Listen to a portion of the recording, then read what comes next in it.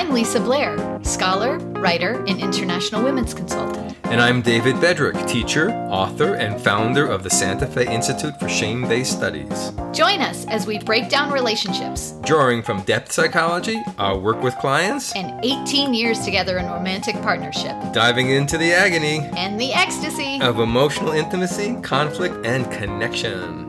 Let's jump in. This is In Too Deep. Hey, David. Hey, Lisa, here we are again. I'm so excited about today's episode. I can barely contain myself. That's because you told me that you want to disagree with me about something, and I don't know what it is yet. It made me nervous. I'm like, uh-oh. No. It's nothing big. No, I like disagreements. Are good. I don't know why I'm in such a bubbly mood. So I'm looking forward to it. Okay. Because we were talking earlier about different things we wanted to dialogue about together. Yeah. And then we started talking about success stories, the idea of success stories. Yes. Because we think sometimes maybe our viewpoint can get a little down. Let's talk about conflict. Let's talk about depression. Let's talk about people dying on the vine. you know. All the major pitfalls. All the reasons you will fail in your relationship. You're like, I was hoping to get encouraged instead of scared the bejeebers out of me. Right. So anyway, we were talking about that, but we're going to define that today. Yes. But before we do that... Bittersweet. It's time for the bittersweet moment of the day. Okay. And you want to go first? Okay. I have a bitter moment that occurred because I was doing a free live video on Facebook the other night. And somebody said something kind of harsh to me. They wrote it while I was speaking. There's not an interaction back and forth, other than people can write comments, which I can only pay a little bit of attention to because I have an agenda. So I had an agenda to talk about anger, probably about an hour, answer about 30 minutes of my own stuff, and maybe answer about 30 minutes worth of questions from people. And then somebody came in and said that I was wasting their time. I should be more organized. I can't remember what the words were anymore. They're not important. Yeah. But what happened was, I said something I didn't like where the person was coming from. Mm-hmm. It's a free video and they don't have to listen. Exactly. But I just said, my style and way is not for everyone. Perhaps I'm not someone you want to listen to or learn from or hang out with. In live videos that are just streaming freely. You're free to leave. You're free to leave. What I realized afterwards is that I got a bit hurt by the statement, and I was wondering, how come? How come when I get into conflicts with people, I often don't get hurt, but I did by this person who I don't know. Mm-hmm. I don't know who she is, where she comes from. We're not friends. We've never hung out. We've never had personal messages. Yeah. And I realized I got hurt because it was shocking. Because I wasn't, if someone said, I have a conflict with you, I'm kind of like, okay. Yeah. And I'm kind of more on top of my game. Ooh, that's a little bit much for me or something. I can say things. But it was kind of shocking. Yeah. I don't expect somebody to come to a free live video and say that their time, this is not worth their time, who I don't know. So that shock got in a little bit. Yeah, totally. I was just actually reading a part of a book called My Grandmother's Hands, Racialized Trauma and the Pathway to Mending Our Hearts and Bodies by Resmaa Menakem. It's an excellent book, by the way, for everyone out there to read. And in it, he talks about some general ways that everybody it tends to experience trauma. And one of the ways that people get traumatized is when something happens unexpectedly. Mm-hmm. So that's just fresh in my mind from this morning's reading. Yeah. So the fact that, because you're amazing dealing with conflict, you're amazing dealing with criticism being thrown your way, but to have it come kind of out of nowhere unexpectedly in that kind of situation would be painful, hurtful, traumatic in a sense. Yeah. Yeah. It shook me a little bit. Anyway, I don't want to say too much more about it, but yeah. But you. Yes. Mm-hmm. Yeah, for me, let's see. So I have kind of I would sort of categorize it bitter and sweet, which is my fall PhD semester just started. And that is brings a host of various feelings for me, which is on the quote unquote sweet side. I get excited because my brain really enjoys pondering new ideas and synthesizing various readings and putting new ideas together and getting creative flows going where I start to think of new things for my eventual dissertation, and I love writing. So I get very stimulated intellectually, which I love. But on the bitter side, it's a ton of work. It often feels like I'm running a marathon that just won't stop when I'm in the semester. And it means less time spent with you. And some of that time spent with you is more stressed for me and more exhausted for me. And that makes me sad. So it comes with all of that. So that's where I am at the beginning of another semester. Yeah, climbing that hill. Yeah. Running that marathon. Mm-hmm. Yep. So our topic. Our topic. What is our topic for today? We sound like our topic today is success stories, but we're going to redefine success so that we can broaden the topic for people. Yes. I get very excited, and I know this is up your alley too. I get very excited redefining things. It just, I don't know why. Yeah. But I there's something I love about paradigm shifts. I love paradigm shifts. I love seeing things from a different perspective. And there's so much out there that's both conscious and unconscious about thinking of what success means in relationships. And we want to sort of debunk that, but also offer some alternative perspectives on what that could look like. What could success mean? And primarily, we are going to be talking about how intimacy making is success, and that's sort of a new definition of success in relationship. Yeah, it needs to be there, that paradigm shift and that redefinition. It needs to be there because many of us are trained and educated and conditioned to think certain things are good and certain things are bad. Oh, we're so happy together. Well, that's good, but we're not always happy together. That's bad. Right? Or you're going through a difficulty. That's bad. Oh, we have peaceful, here's our perfect vacation with the little umbrellas on the tequila drinks. Right. That's good, right? Yeah. We never conflict. That's great. Yeah. We had a conflict. Oh, that's bad. Right. So, and you don't have to think that consciously. It's just in there. Everybody's getting along. There's peace and harmony. That's good. Yeah. People are having difficulties. That's bad. Yeah. Does everybody get along all the time? No, I don't believe that. Yeah. But those viewpoints themselves are toxic, actually, and they lead people to feel bad about their relationships. Yes. We're having a lot of sex. Great. We're not having sex in 2 months. Oh my gosh. Yeah. It's bad. All these things that we measure ourselves by that are not, I'm going to call it real. Yeah. Real meaning what real life looks like, ups and downs and curves. And then we don't want to just say it's good and bad. We want to redefine what good and bad is so we can learn to celebrate and appreciate things that don't look like I won the new contract, whatever that is in our relationship. Yes, yeah. I mean, I think that for me, this brings up the idea of good and bad at all, because I feel like so much of people's psyches are wrapped up in this 0-1 dynamic, this good versus bad dynamic or polarity where things are either good or bad. And it, I'm just echoing what you're saying in the sense that like you said, the absence of conflict is good, the presence of conflict is bad. The absence of the presence of sex is good, the absence of sex is bad, et cetera, et cetera.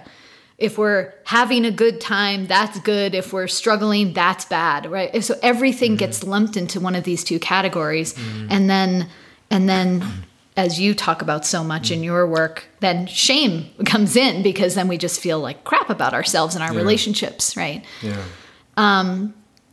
But this is the part that I was joking before we started about disagreeing with you. It's tough though, because I know there's a part of me, and I'm sure I'm not the only one out there, who really enjoys when things feel like they're going, quote, really well, when things are good, when things are happy, when we feel close, when we had a good time, when that was a great vacation, when, when we've been getting along for a stretch and conflict hasn't come up. So I just also notice, as much as I totally agree with our premise around wanting to redefine what success means and not fall into this good-bad dichotomy, I also just recognize there is a real part of me that really wants all the good feelings and all that comes with that. You know what I mean? Yes, you have a need or a vision of something that feels really, really good. That's how I hear it. And that needs support, actually. It needs to be brought out. These are the feelings I want. These are the good feelings I want to go for. I'm not getting enough of those at times when there's more of a drought on that. I want to urge us, push us, nudge us to go further into those and make more of these kinds of times. Because you're supporting those. So maybe they're not getting enough juice behind them. Right. So the way you're thinking about it or reflecting on me in the moment is like, that's a process of mine. We might say, as process workers, we would say that's a process of mine to be going into a direction of actually trying to support the good feelings more, support the positive, playful, happy interactions or something like that. Is that accurate? Yeah, that's what I'm thinking. How might you think about that in terms of then the fact that other people might also share a similar kind of feeling that I do, of like, but I like it when it feels good or something, or when it's going well. I'm putting quotes around going well in relationship. Like, do you know what I'm saying? Yeah. How do I reflect upon that? I think with that person, I would say something similar I said to you. I would ask them more, what are those feelings you want? What are those happy moments that you've had on those vacations? Do you feel them now? Can they exist when you're not on vacation? How come not? Do you wake up with those things when you're about to get together with your partner? Do you think you can't have them? Why don't you further those? Why don't you advance those? What stops you from those kinds of things? So that would be the first direction I would take with that, so that those can blossom as fully as they want to. Because if there's a good feeling that can't blossom into its fullness, meaning, wow, this is great, I'm so in love with you, this is the best thing that's ever happened to me. If it can't flower all the way, then it gets stifled. It builds a little bit of a background unhappiness because the thing couldn't do its thing. The feeling can't do its thing. The happiness can't do its thing. Or we're talking about the vacation, about the good time. And that usually means it's not happening enough now. Or it's happening now and I can't support it to go a little further. That's why I'm thinking and talking about some other moment, is because I'm also saying I want more of that now. More of it's maybe here and I'm not willing to go for it, or I'm going along with something else that's not so happy. Yes. In process work, we call that third parties. Right. Third party. We're talking about a time in the past or a time in the future or whatever, whereas you're saying, when we do that, when we refer to something else, we're actually wanting it more in the moment. Yeah. But then there's another kind of a person that is a little bit in denial about the difficult parts of life. Right. Not like life is difficult, or not like some kind of downer parent. Life is difficult, you got to suffer. No, I don't think that. But there are difficulties and struggles in emerging into oneself. And emerging into oneself in relationship, that's a life project. Yeah. Not like a one-time project. A good life project. I want to take that project on of finding out how to be me in relationship with you, Lisa. I think of that as a life project. Not something that ends, meaning a good thing.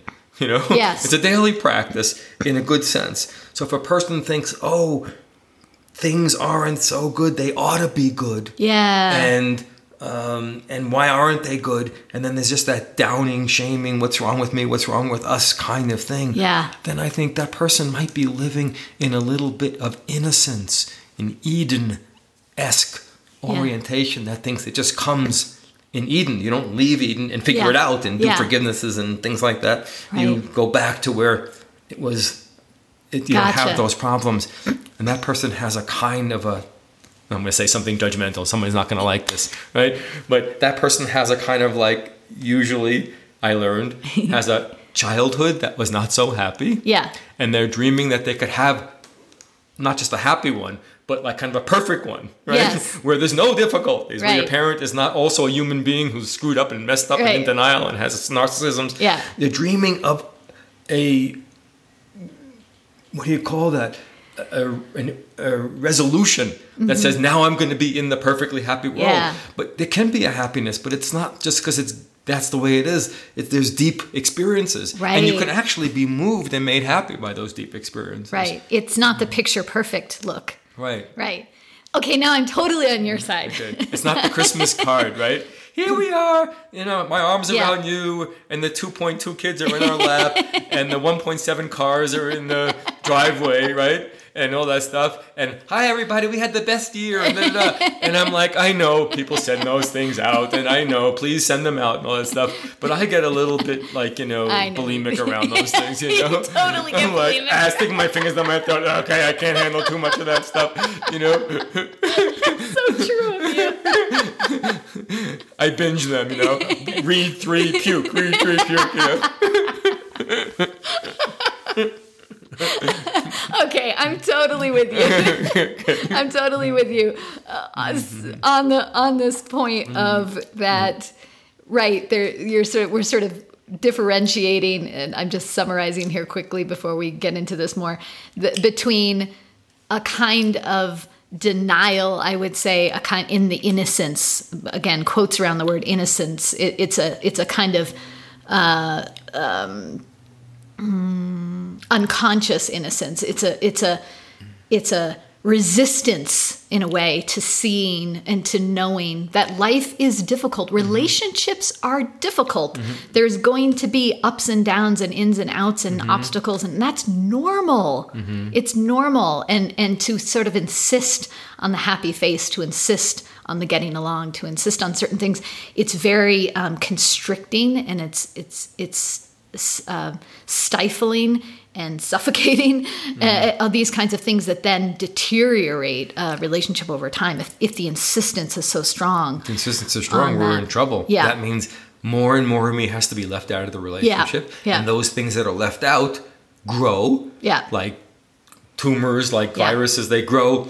Like illnesses that can't be dealt with and brought healing to. Yeah. So then they fester, Yeah. right, in the background. So the more I have to keep something out or more of me out, and then I'm playing a little part, but then where's David? Yeah. And where's intimacy? Yeah. And where's love? Doesn't exist. Yeah. Now we have a picture of Yeah. our relationship that we're Yeah. grooming, but not our relationship that we're grooming. Yeah. And last thing, that is a different process. That's a different experience than someone who is dreaming of more happy moments, more intimacy, more getting in touch with a joy that is actually a little secondary for that Which person. we need, because you and I are both hard worker people, right? So we push through lots of kinds of our ambitions and efforts. Great. And I love that. We do that. Yeah. And we also kind of like, I'm up against this today. I'm up against that today. Yeah. Phew. And our work tends to be pretty serious. That stuff. was a hard one. I heard these really painful stories from my clients. They're still sitting with me. I'm digesting them, crying over them, reading, thinking, Wrestling. talking about them, processing them. So then we're wrestling with the world, and there's COVID, and then there's Hurricane Ida, and there's Afghanistan, and there's climate, and then there's our clients, and then there's our hard work. So all of those things we can sort of get into and wrestle with as we need to. But then we could also marginalize, push out what a grace we're in, that we go through this together, that we're wrestling with the earth stuff together. What does it mean if we're going to die? How will we express ourselves and bring out our love more? Those things also need nurture. And happiness and playfulness in the midst of... Yes, don't forget. In the midst of such heavy stuff. Yeah. See, I grew up, and this is changing for me since knowing you, especially in the last 10 years around being happy. Mm-hmm. But I grew up in a world as a Jewish person, a Jewish male person, that said the job of life was your ambitions. At minimum, get a good education and earn some money and things like that. And if you wanted to go further, serve, make a better world, give, try to do things like that. But ideas like happiness as part of the mission was not like, happiness, like why? What's that about? Yes. You just try to do a good job and you succeed in the culture's mainstream view, and you're secure, you have a little home in your nest egg of funds, and then you try to be a good person in the world. Those are the things. Right. Okay. So we wanted to talk about, given now we've redefined success in some way, or wandered through that idea about what success is and isn't, and we're wanting to talk about success because of the whole theme of our podcast as intimacy. It's very important, because when you're then interacting with people, or when we're helping relationships deal with difficult spots, then we want to not think, success would be not having this difficult spot. Right. We want to think success is different kinds of things that are happening in the moment of that relationship that aren't celebrated sufficiently. Yeah. So before you sort of give us the bullet points, I want to try to say this now, and then maybe try to say it at the end too, because it's really worth repeating. To think about success in relationship as deepening intimacy is a radical idea. You may intuitively think, yeah, of course, that makes sense to feel closer and more connected. Yeah, that makes sense. But it's not practiced by most people. The default setting is, as we've said, to have success in other ways, to have an absence of difficulty, an absence of conflict, an absence of anything bad. And so when you look at the sort of quote unquote solution or success as deepening intimacy, I cannot emphasize enough what a radical inner and relational transformation that actually is when you really start to try to live that way. I am still very much on that road, and probably always will be, because it's such an interest of mine. But to really appreciate when intimacy happens in your relationship, that is the success moment, not solving the problem, not making something different, not making something, quote, better, but just the act of connecting and knowing each other and yourselves better. Yeah, and you need then, you need something, a witness inside the relationship or outside that notices that ease, because I called you Ease. Sometimes I call Lisa Ease. But you need something that notices. See, if I get a big contract, right? Yeah. And then it's worth $50,000, right? Then I show it to you. We kind of go, yay, success. Let's go out to a big dinner. And that's great. Right? Yeah. So we notice it, right? But, we go on vacation. That was a great vacation. So but true. The intimacy moments may not be noticed. They're not highlighted. They're not celebrated. So true. Because our culture does not notice those as a culture. It doesn't notice things like intimacy. Yeah. It doesn't celebrate things like intimacy. It's not like, oh my gosh, wow, that just happened. You two really just connected about that. It doesn't notice it. So that's right. You have to build a muscle together of noticing that. When I work with two people, whether it's partners or parents and children, or I highlight intimacy moments. So this is not an intimate partnership. This is a mother-daughter thing. Yeah. But it happens in intimate partnerships many times as well for me in working with people. So the mother brings her daughter in. The mother's like in her 60s. The daughter's like maybe 28 or something. And the daughter says, "This is what I'm upset with my mother about." And and the mother says, "I understand you, but this is what I think." And they look at me like, this is the difficulty. And I think, you two are amazing. Two strong women speaking to to each other, saying what you really think, saying what you really need. That's incredible. Do you know how rare it is that people do this and really speak like that? I didn't speak to my mother about these kind of things until this age. Yeah. And just that framing makes me chills. I have goosebumps just saying that. Just that framing changes them. I didn't do anything to change that conflict except for add a sense of, you're incredible people doing this. This is not a small thing you people are doing. This is not a downer. Right. And then they sit up and they look prouder and they're smiling. Yeah. Now they're conflicting and smiling as opposed to conflicting and feeling lousy. What changed? Yeah. Their understanding of what they're doing together. That they're a successful relationship. Yeah, right. I love that example. Yeah. Will you tell us the bullets that we talked about? Yeah. There's so many different moments of success. Of intimacy building. But one of them is one that you talk to me regularly about when you work with your clients, and that's about when a person brings out an unsaid need. Yeah, you want to go ahead. Break me off and do it. Yeah.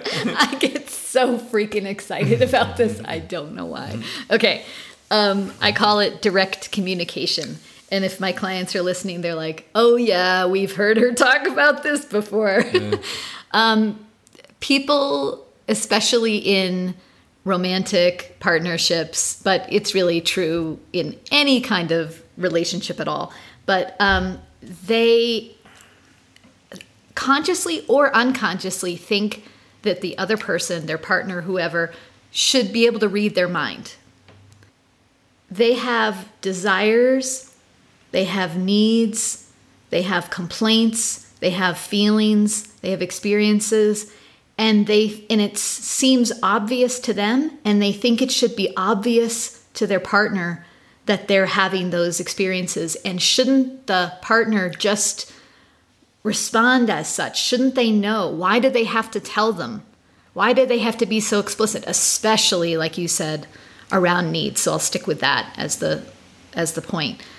Expressing your needs to your partner is such a taboo thing in our culture. People are afraid to look needy. They're afraid to feel needy. They're afraid of rejection. They're afraid they'll get hurt. They are afraid they'll push away their partner if they tell them what they need. They're afraid that if they tell their partner what they need and their partner does it, then that means their partner didn't really want to do it. It's not genuine. It's not authentic. They're like telling them what to do. It's not coming from an organic place, a natural place, a true place. So then they feel like they can't rely on the trueness of that behavior or that statement that their partner is now telling them to try to meet that need in them. So they think, well, they're just doing it because I told them. They don't really want to. And so there's this real sense of fear of a kind of a perceived lack of love actually on their partner's part. Like maybe they don't actually love me. Maybe they're not actually wanting to be with me, down for me. Maybe I'm not worthy of getting that, because if they don't do it naturally, maybe I'm not worthy, or maybe they don't actually care for me in that way. They're just going through the motions. That's deep. I never thought about that level of it. I thought about the direct communication, but I never thought about that level of it. Maybe deep down, they don't love me. I'm not being loved. I'm not lovable. Wow. That's profound. That's a deep belief inside that must have gotten planted early. Yeah. And then lives out. That's right. That's the more unconscious part of it. The more conscious part is feeling like, well, is the client will say, well, I don't want to tell them what I need, because then they'll just repeat it back and it won't be real. That's what they tell themselves. But unconsciously, I think it's often, not always, but often fueled by a deeper sense of unworthiness, unlovableness. That's profound. That's deep inner work for a person then to get close to that. Am I afraid fundamentally that I'm unlovable? I have a part of me that doesn't feel loved, that's around. That's a deep thing to take a person into, that sense of feeling unloved. well, the person would have to go in that direction, I think, if that's what's in the background, to go all the way down to the bottom of I don't feel loved and see what we learn down there. And eventually, through that and on to the other side, eventually coming to a place of, at times, of course, it doesn't mean you have to feel it all the time, but at times, at moments, to be able to connect with a sense of, but I am worthy of that. I do deserve my needs to be met. Even if my partner never meets them, I still deserve that. Yeah, that's an important statement, because the meeting of the needs is important, but we're focusing on intimacy. So then if I tell you the need that I have, the vulnerable expression of something that I've been afraid to tell you about what I need, that's the celebration moment. Yes. Not whether you do it or not. Whether you do it or not is great. Yeah. I hope that you do. Right. And you will some of the time, most of the time. Right. But if we're working with that person says, here's what I deeply need. Yeah. I don't wait for that person to say, I'll do that. Right. I say, holy shit, the earth is shaking. This is the moment. Yeah. That's an incredible thing that you said that. Yeah. And then I might say to the other person, before you say, well, you'll do that or not, were you moved? Did it touch you that the person is showing you that? So true. And if the person says, oh, I don't know if I can do that, but I'm touched, I think that's the point. Yeah, exactly. We made it. We got there. Yeah. Highlight that moment right there before anybody responds. Yeah. How beautiful to express that kind of vulnerability, that kind of deep sharing. Yeah. And it's not about the meeting of it or not in that moment. The intimacy moment is not about the yes or the no. Yeah. Because even if I say, I can't do that, it breaks my heart, we still have an intimate moment. Exactly. Right? Yes. That could be a gorgeous moment and is sometimes. Right. Yeah. Cool. So just circling back really quickly to that idea of direct communication that I guess get so jazzed up about. So we're talking about it today mostly in the sense of communicating your needs directly to your partner as an intimacy making gesture, moment. There's a lot more that could be said about direct communication, and I would love to make a future episode just on that topic and talk about how to do that and why that's so important and why your partner can't read your mind and your feelings, and that it's okay and good to actually be more direct about that. But today, we're just going to leave it at this, just to focus on the expression of needs as the important part around intimacy making as a, quote, success in a relationship. It's really profound what we're talking about, the highlighting of these moments. Even I'm getting it more as we're talking. These moments of success that then we can do it easier. And then and then years ago, we couldn't talk about money the same way. Right. That we can talk about money now. Who the heck talks about money honestly in the world? America doesn't talk to Israel and Palestine about money honestly, and people don't, and families don't. So it's no small thing, not just the numbers and how much we have in our bank and how much I make, but all the feelings and directness, and I'm responsible and you're not pulling your weight, and I'm doing this and you're not doing that, and you're not valued as a woman because you may not be doing this to make more money. Those discussions. So that's something that we've moved along, and then we need to acknowledge, whoa, that's a big success. Yeah. We do those things. Or talking about sex and money are the two most difficult topics in relationships. Talking about sex. This is what we're doing. This is what I need. This is what I feel. This is what I'm sad. This is what I've gone through over years as we changed. We're more present with each other. The love making is happening in those ways. So awesome. It's a profound thing. Another success story / success moment is when a person sees their partner more clearly than they did before. I didn't know this about you. So then a couple comes to get relationship help, and somebody said something and the other person makes a look, or they look away, or they look grumpy, or they make a sigh, or they eyes go up in a sarcastic way, or they go phew, or whatever, and there's no communication going on in there. And then sometimes we'll say, can I focus on that person's look for a second, dear other partner, hang out for a few minutes, and I want to talk to them about what's going on inside of them, because something is happening. but I don't know what it is, and you probably don't know what it is, and that communication, the sigh and the eye glances, is probably not going to further intimacy. Right. So I say, okay, and they say, okay, and then I ask that person, and then they'll say something. Let's imagine, this is what happens all the time. Tell me about that. And then we'll go into that, and they'll say, this feeling, I'm so used to it. I say, for how long? I've been used to this my whole life. Yeah. Tell me the first time. Well, I was 7 and I was walking in the store and this is what happened. And now this person's starting to share their story. Early stories, relationships before the one we've had where this kind of dynamic played out. And then if the other person can listen, because I'm facilitating it, right? So they're not like telling it to the other person, you don't get it. Yeah. They're telling me I don't get it. They're teaching me, so to speak. Yep. Then that other partner gets a chance to go, oh, I didn't know all those things about you, your story, what you've dealt with, what you've been through, what you've been traumatized with, what you've been upset by, what you've held back inside of you. And that moment, so then if the other person is saying, oh my gosh, I didn't know, stop everything. Highlight. This is an intimacy moment, everybody. You are moved by getting to know something about them. They came out with something, and you got to know them. That's a very special thing, getting to know a person more deeply. So important what you're saying. Like childhood stories are big, like key childhood stories, key past relationship stories.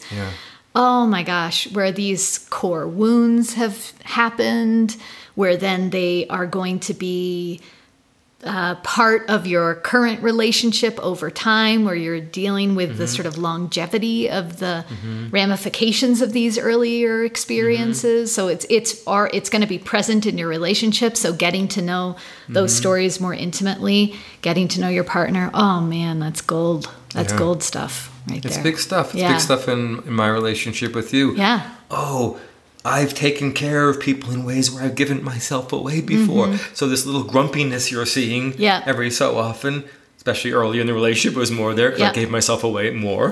Right? Gave myself away meaning I put my own self and needs away to think I'm going to be a better partner by caring only for you, more exclusively for you. And then I'd say, oh my gosh, I've been doing this here. I did this with my mother when she couldn't stand up to my father. And in my last relationship, I didn't write because I thought I don't have time to write because I have to be a good partner. And then you're kind of going, oh my gosh, I didn't know how deeply embedded that pattern was. Now I'm understanding a little bit of where that comes from or why you're so alert about those kind of moments, because you're needing a lot of alertness because it's a pattern you don't want to fall back into. I didn't know that. Right. So it's like both the stories themselves that have rich meaning in your current relationship, in our current relationship, right? But then the psychic states that then we get into, right? Because of those patterns, those long-term patterns and that came from those stories that we share together. So it's like, here's the story, but then this is where I get inside. This is the straitjacket I get into. This is where I feel unfree. This is where I get into these difficult moods. This is, right? So you're sharing.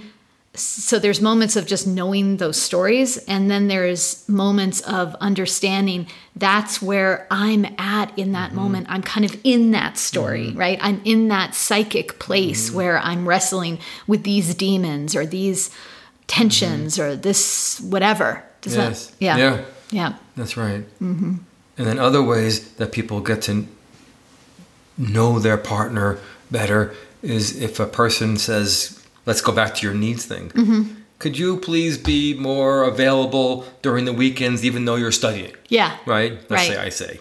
Right? I don't really say that, but I would love you to spend more. Well, while we're on it, could you please? Wait, while we have an audience, Lisa, I'd really love it if you would carve out more time for me. I remember actually now that there was a period of time when you started your PhD, because we were spending a lot less time together because you were so occupied with what you were doing. That I asked you, we came up with the idea of texting me. Can you text me every hour or two and just say, thinking about you? So it's like, throw me a little Dougie biscuit and then I'll be happy. And it's something, I felt like, that's so ridiculous, David. You can't handle that. She's going to, without getting a little text. And I'm like, I could handle it. I could tough it out. but I actually liked the little text. You know. And you're in a different room. You have to come down and interrupt your thing.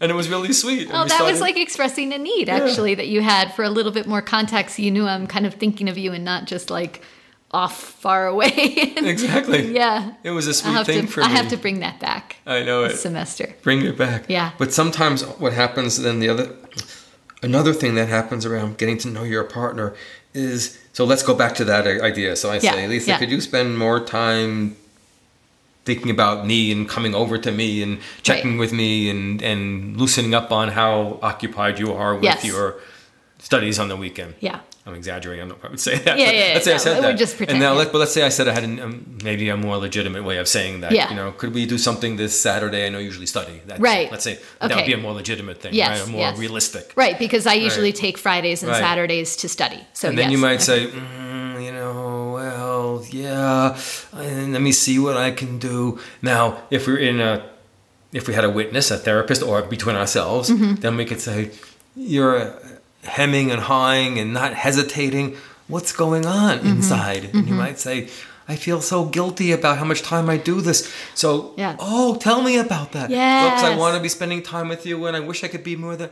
And then I'm getting fed because I didn't know that how hungry you were to spend time with me. We're still not changing the schedule. That's right. We're still going to do the PhD time. It's a great example. But then you're coming out with all that love and all that feelings. And I didn't know what you were going through. I just thought that hemming and hawing, maybe I'm interpreting that as maybe she doesn't really want to do that. She thinks whatever. I don't know what's going on. Right. But then that comes out. Right. And, I'm getting to know you and I'm feeling your care for me and how hard it is for you to stick with what you're doing. Yes. Yeah. And it could be all sorts of things.